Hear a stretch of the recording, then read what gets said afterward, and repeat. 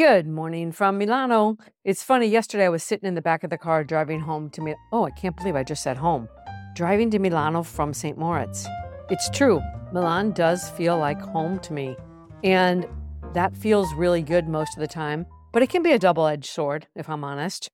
Anyway, as I was sitting in the back seat of the car, I was listening to a podcast by my friend Susie Moore. She does 5 minutes every day, 7 days a week. She's excellent. Anyway, I don't listen to them all the time, but yesterday I was listening to a bunch of them. And one of the subjects that she talked about was compliments. She was talking about the fact that she had received perhaps one of the best compliments ever. Someone in her group said, "When I am around you, you make me feel powerful." That was really cool. And she turned it around on the listeners and was asking about how we want to make people feel and what would be a great compliment to receive. She said, what would you want on your tombstone? And it's an interesting thing to think about. One of the things that I would love people to say about me is that I gift my smile freely. I think it's a really nice thing to smile at people, and that's something I'm very intentional about.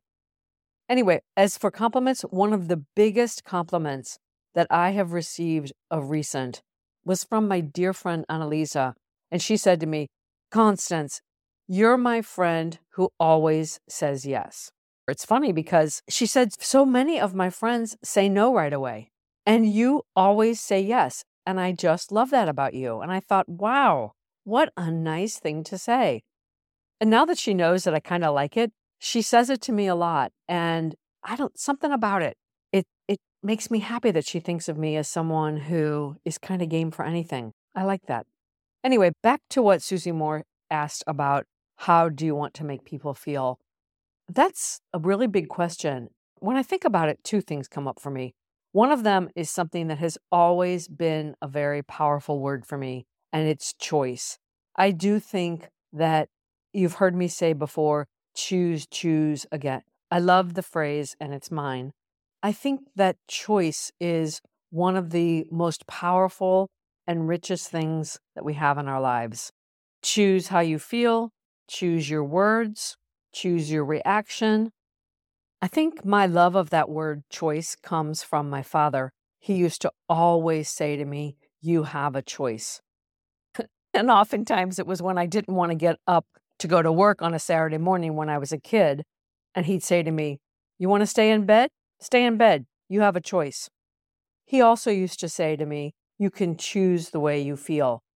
And his intentions were very good around that. But it also has led to some struggle in my life when I'm not feeling that great. Giving myself permission to just be and to have a day when things feel like they're going sideways. That's something I struggle with a little bit for sure. I was also very influenced by Man's Search for Meaning by Viktor Frankl. I've read that book a couple of times, and choice was a powerful theme in that book. The other thing I was thinking about as to how I hope I make people feel in my life has to do with the word agency. Because agency to me is about our feelings of power in our own lives. The ability we have to control our own thoughts and behavior. It makes me really sad when I think of people who feel totally victimized by their circumstances, a total sense of powerlessness in their lives. And I guess it's fair to say that choice and agency are close kins. So there you have it. I'm going to end here and put the question back on you. Think about it for a minute. What would be a beautiful compliment for you to receive? And when you think of your family or your friends and colleagues, how do you think you make them feel? Or how do you hope that you make them feel? I think that's a beautiful thing to think about. I'll leave you with that for today. Until next time, from my heart to yours.